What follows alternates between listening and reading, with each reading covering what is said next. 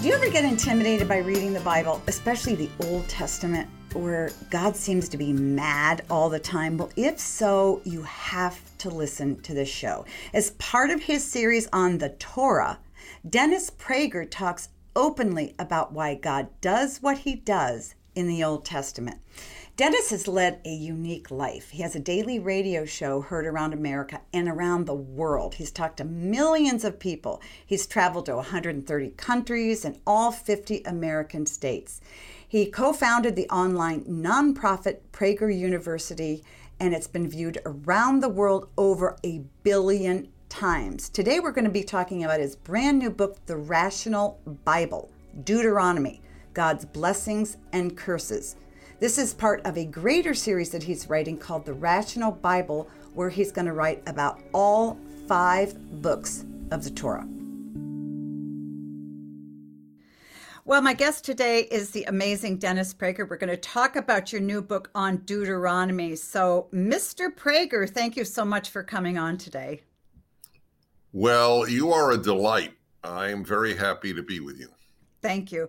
You know, as we were talking before, these books of yours are my favorite. I am not a biblical scholar, but I love reading about exegesis and people like you who can actually go through scripture and you with the Pentateuch and explaining what things are there. What does Deuteronomy mean? What does that word mean? Second law. This is unique of the 5 books that constitute the basis of the Old and New Testaments, called the Torah.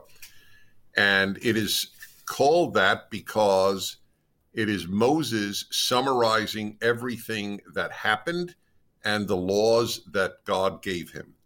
It has more laws than any other book of the Bible. I think it's 240 something. I explain virtually every single one. And that's why it took me so long to do Deuteronomy.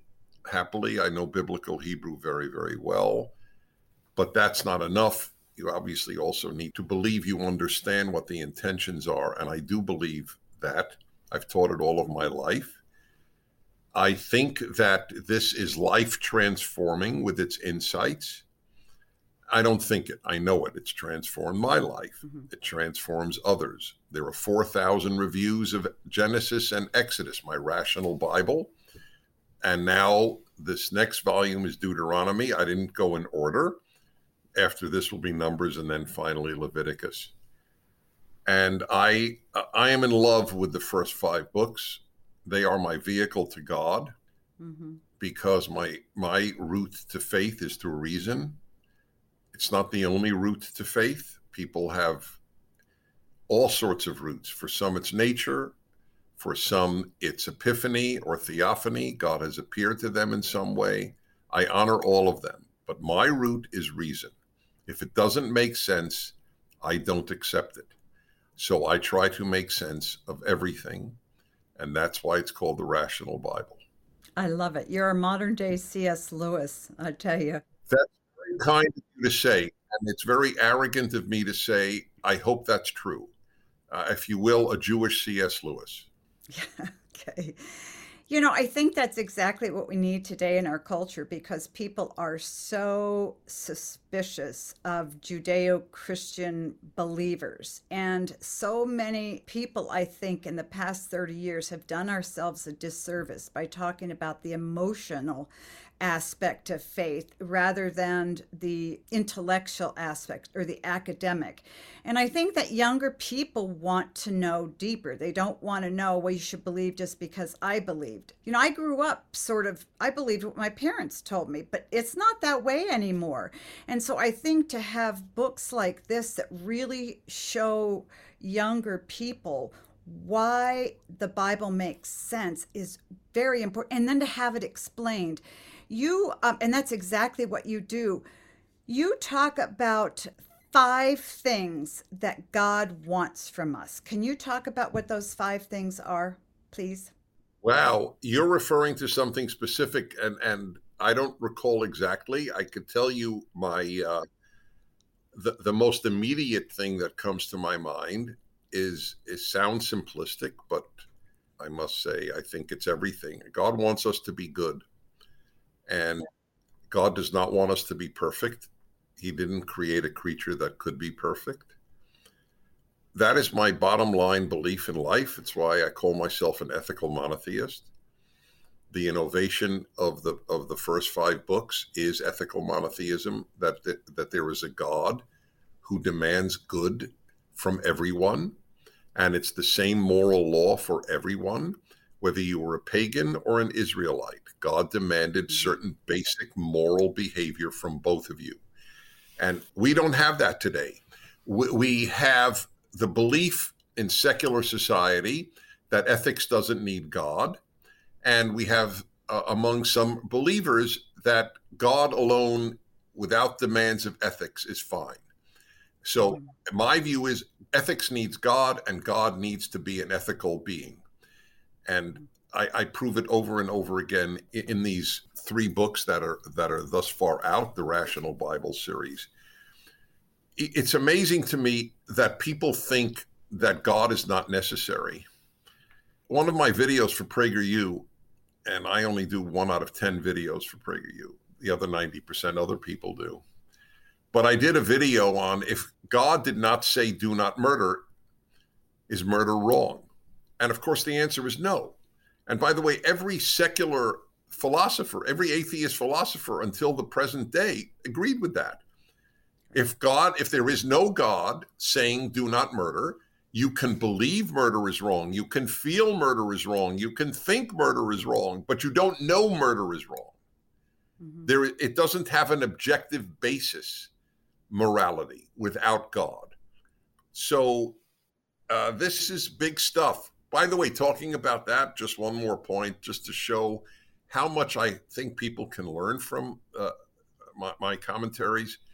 It doesn't say do not kill. It says do not murder in the 10 Commandments.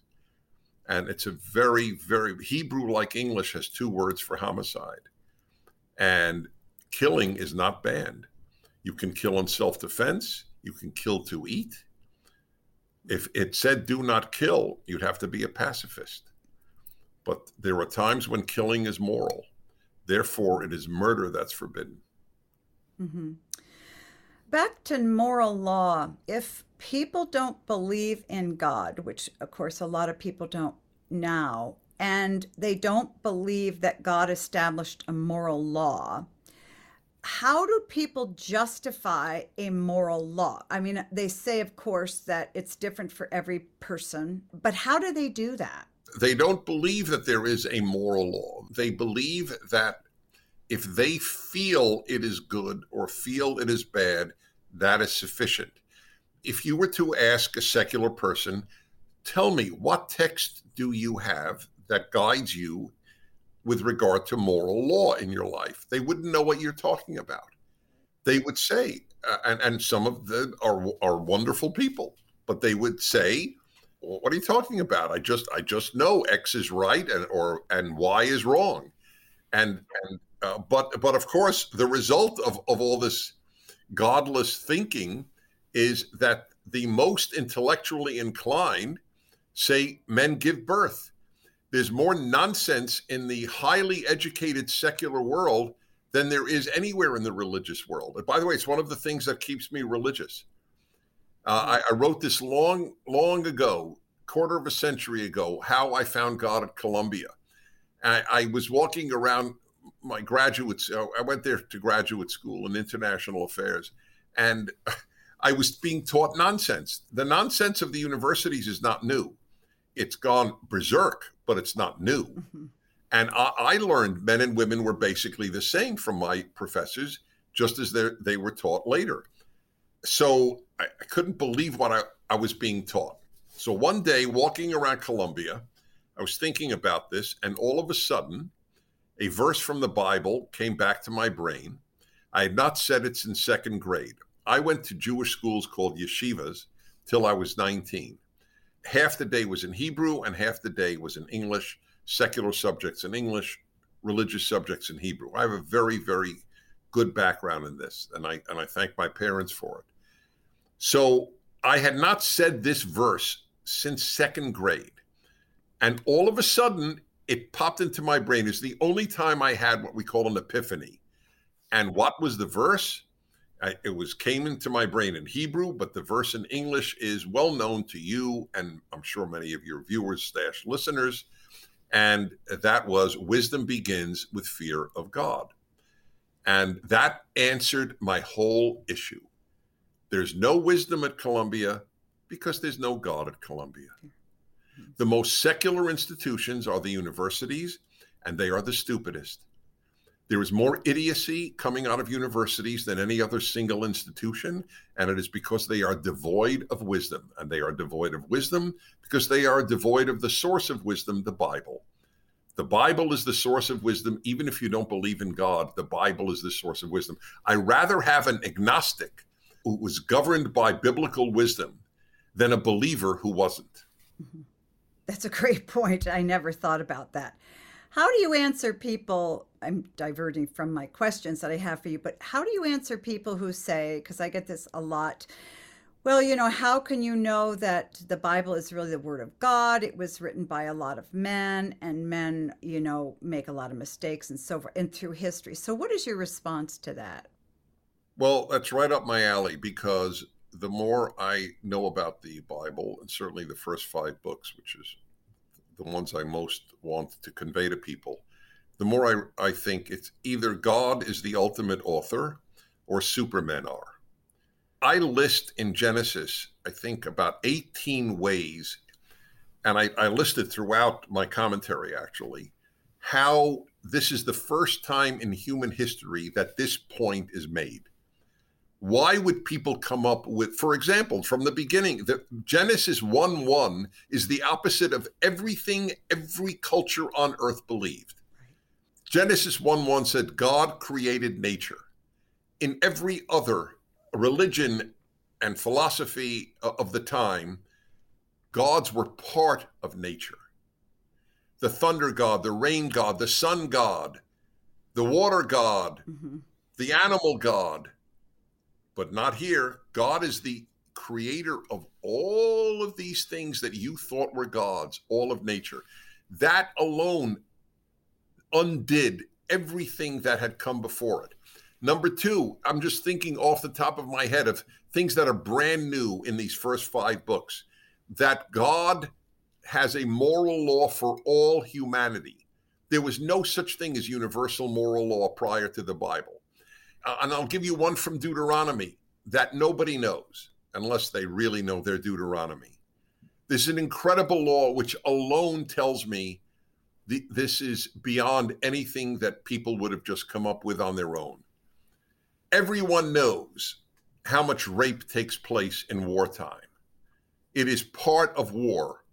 You see a woman, you rape her. Simple as that. That was the rule for virtually every army in history.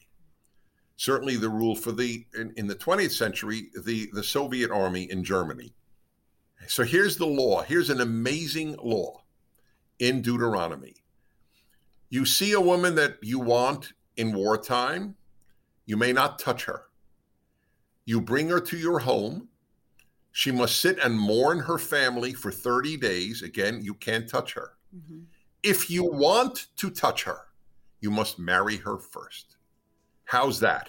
If that had been observed by armies for the last 3,000 years, that's when this was written, for those pompous fools who think this stuff is dated, this thing is as contemporary as you can get. I only wish armies followed that rule.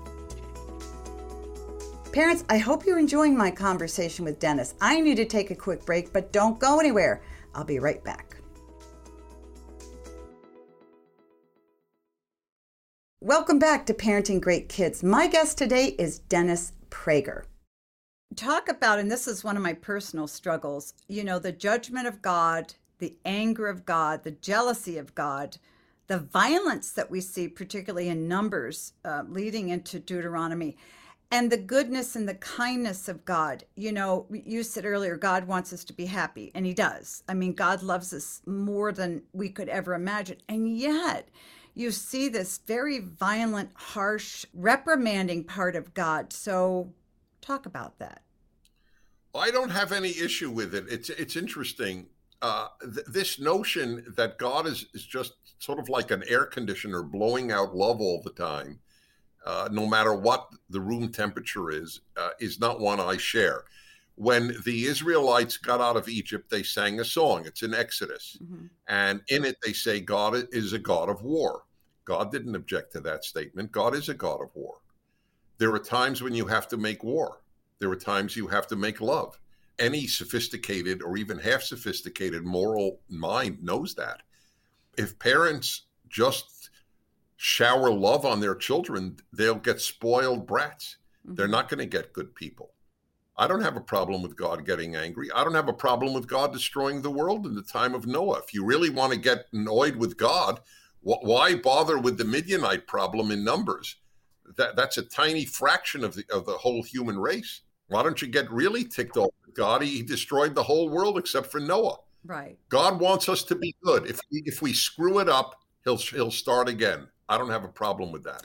But what about, the innocent people and, after Joshua moved into the promised land and all of the... Joshua is post the Pentateuch. In the world of Judaism, from which I emanate, obviously, but I believe that it's a universal commentary that I write. I don't believe it, I know it. But the first 5 books are considered particularly divine. Mm-hmm. The rest is divinely inspired. But the 5 books, Jews say, this is the Torah that God gave to Moses. And they don't say that about Joshua or Kings or Proverbs, etc. So I just need to say that. The problems of Joshua are not my problems. If some of the things in Joshua were in the first 5 books, I would have to deal with it. Mm-hmm. In the first 5 books, God never says kill everybody in the Midianites or Canaanites. It's Moses who does. Mm-hmm. And that's not insignificant. And by the way, just for the record, since this comes up utterly understandably often, they were never wiped out. This was hyperbole. They were never wiped out. They appear later in the Bible. Jews are intermarrying Canaanites and Midianites later on in the Bible. They were never wiped out, even according to the Bible itself, let alone in archaeology. Look, it's like in football, kill them, destroy them. These are war terms. They were not literal terms necessarily. So one other answer that I would like to offer, even if you're troubled by the treatment of the Canaanites, and by the way, again, just for the record, the Torah goes out of its way to say they were particularly horrific people. Right. They sacrificed children. Right. So there is a moral justification offered that until they became evil enough, they were not, in fact, expelled from their land, or conquered, really more accurately, by the Israelites. But even if all of that is not sufficient, this is how I look at it, because I have to deal with these issues too, just like any other thinking person. This is the book that told me to love my neighbor as myself. Do not murder, do not commit adultery, do not steal, do not covet your neighbor's possessions. Your servant/slave must rest every 7th day. You can't even work your animals 7 days a week. They have to have a Sabbath. You have to love the stranger. The whole notion of loving humanity comes from these books. So, you know what? On this one event, I'll give it the benefit of the doubt. Maybe God knows what he's talking about. Mm-hmm. And here's the key. What difference does it make? Is there any law that we're supposed to kill Canaanites forever? Is there any law that if you go to war, you kill everybody? No. It was a one-time event. It doesn't pertain to today. If the Torah said to me, every time you go to war, you wipe out men, women, and children, I would not be a religious person. Mm-hmm. What about Noah? I mean, I was thinking if I lived during that day and I saw this old guy making this boat and his family and everything, we were going to be wiped out. There were so many people that were wiped out that were innocent. That's true. There were so many people innocent wiped out by the atom bomb in Hiroshima. There were so many innocent Germans who were wiped out in the bombing of Germany. When you are part of something, you are part of something. That is why good people better fight the bad people in their society, or they will be hurt eventually. Hmm. That is what Jefferson said. Even though he was a slave owner, he said, "I shudder to think that God is just." Yeah, A lot of innocent people died in the United States, white and black, right. because of slavery. You better not let your society get bad, because the good will suffer. Hmm. That's the way it works in life. It's bad news, but it's the truth. I can't wait to see your book on Numbers because I struggle with that a lot more than I do with Deuteronomy. Well, I admire the fact that you're a believer who struggles.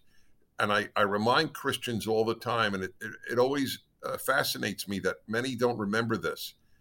The name of Israel, the name Israel, the chosen people, is Israel. Hmm.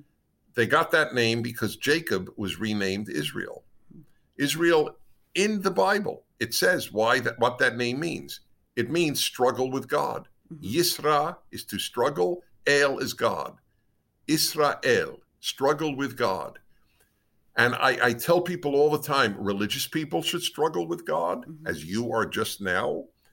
But I also remind them secular people should struggle with God too. They don't. Hmm. I once debated at the National Convention of Atheists. Atheists United, I think, was the group. Yeah. And to their credit, they invited me to debate the head of the atheist group at their national convention about God, God's existence. So at a certain point, I looked at the audience, all of whom were atheists, and I said, "Would you please raise your hand if you ever doubt your atheism?" You see a baby born and you think, "Wow, maybe there is a God. This looks miraculous." Or you see the Grand Canyon. Whoa. Not one hand went up. And then I say, that's interesting. Because whenever I ask religious groups, raise your hand if you ever doubt your faith, almost every hand goes up. Hmm. In other words, we religious people question ourselves more than you atheists do. That's pretty smart. I would have loved to have been there. And you talk about how loving God is hard work. And I loved it when you say that because it is hard work. It's hard to pursue God. It's hard to pray. It's hard to read scripture. And yet God, again, this is another struggle because God is the one who calls us. Do you believe that God calls us or do we seek God? I mean, this is our Calvinism versus, Well, you hit the nail on the head again. It's a verse in Deuteronomy. It's one of those I isolated from my column for Fox News on Deuteronomy that just came out. Seek God and you shall find him. You won't find him if you don't seek him. Maybe he appears to some people. I'm not one of them. Mhm. I sought him and I found him. I think about people who are isolated, who don't have Bibles, and they're, in the middle of nowhere. Is it possible for them to know God even though they don't have scripture and books and things like that? That's a really excellent question. So obviously they're not going to know the God of the Bible if they don't live in some remote area where they've not met anybody who does. That's why the person that I think of when I write this book is a peasant in China Mhm. who never heard of Abraham, Moses, Ten Commandments. I'd like them to know about it because the world that did know about this Bible made a better world. Mhm. The only place in the world that had human rights, women's rights, democracy, free speech, free religion is the Western world with all its flaws. And this is the world based on the Bible. Mhm. It must have done something right.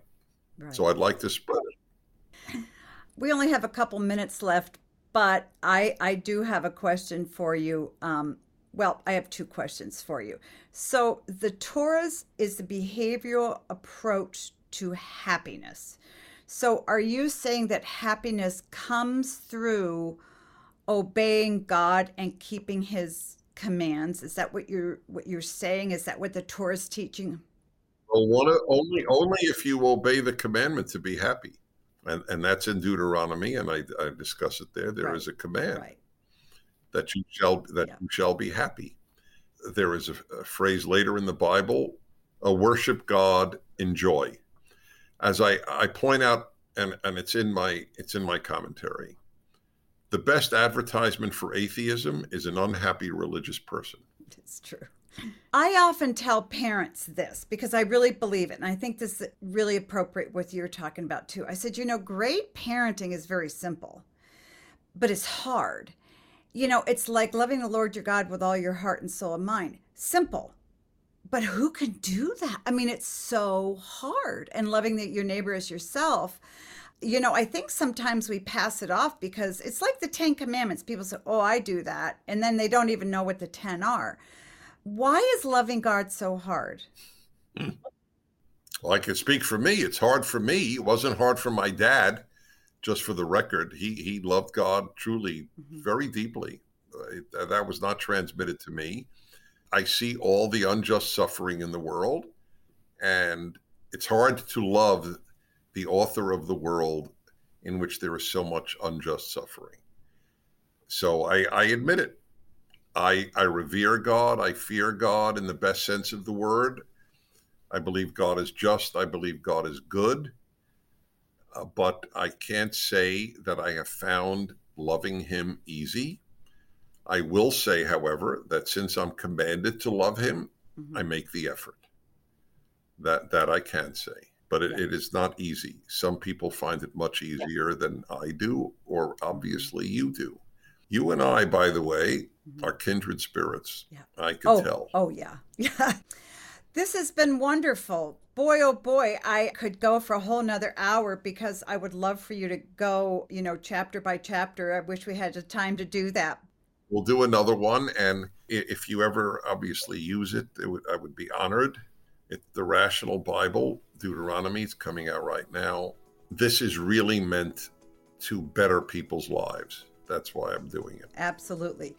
Well, Dennis, I thank you so much for joining me, and I encourage everybody out there to read the Rational Bible and then Deuteronomy, God, blessings, and curses. Thank you so much for joining me. It was great. Thank you. God bless you. Well, I really hope you've enjoyed my conversation today with Dennis Prager. Make sure to check out his brand new book, The Rational Bible, Deuteronomy, God's Blessings and Curses. Let's go over my points to ponder. 1, read what the Bible has to say about life and God. Many of us have peculiar views about reading and studying the Bible. We fear that we may not interpret it correctly. We wonder if it's true or not, or we might become Bible thumpers. These aren't true. The Bible opens a world of beautiful literature, concepts you've never heard of, but more importantly, it introduces us to the love of God, which is life-changing. Talk with anybody who's spent time reading Scripture, and you'll be hard-pressed to find anyone who has not become a richer person with a deeper understanding of the love and character of God. 2, teach your children about God. Many parents fear talking to their kids about God because they believe if they do so, they're going to turn their kids off or make them feel pressured, or because they want their kids to find their own religion when they get older. Well, this is like telling your child to learn about algebra without having sent him to school. It's only after they've been taught what the Bible has to say about them, God, Jesus, prayer, and faith, that they can choose their faith. How can you choose anything if you don't know about God? Many Jewish children learn about God from the time they're very little. They learn Hebrew, the tenets of God, and are given a deep understanding of life and where they fit in that life. Don't deprive your kids of showing them what their spiritual life is all about. 3, be open to reading the Bible. Whether you've read any of the Bible or you're a Bible scholar, we all have biases and thoughts about it before we even open the pages. This is because we've heard about it from friends or relatives, books, or media. And when we do, we form opinions about it without having read a page. Don't do this. Open your mind and begin to read it. You may want to start at the beginning of the Torah with Genesis, or in the New Testament with the Gospel of John. Just as you don't want to deprive your children of growing a strong faith, you don't want to deprive yourself either. I want to thank my guest, Dennis Prager for joining me on the show today. You can find out more about Dennis at DennisPrager.com. That's Dennis Prager, Prager.com. You can also follow him on social media. Just search for Dennis Prager in your internet browser. Let's recap my points to ponder. 1. Read what the Bible has to say about life and God. 2. Teach your children about God. 3. Be open to reading about the Bible. If you have worries or concerns, or you just need a little encouragement when it comes to parenting, check out meekerparenting.com. I have a lot of resources available to you. And if you know a dad who needs a boost, check out my brand new Strong Fathers, Strong Daughters Masterclass. And always remember that great kids are raised, not born.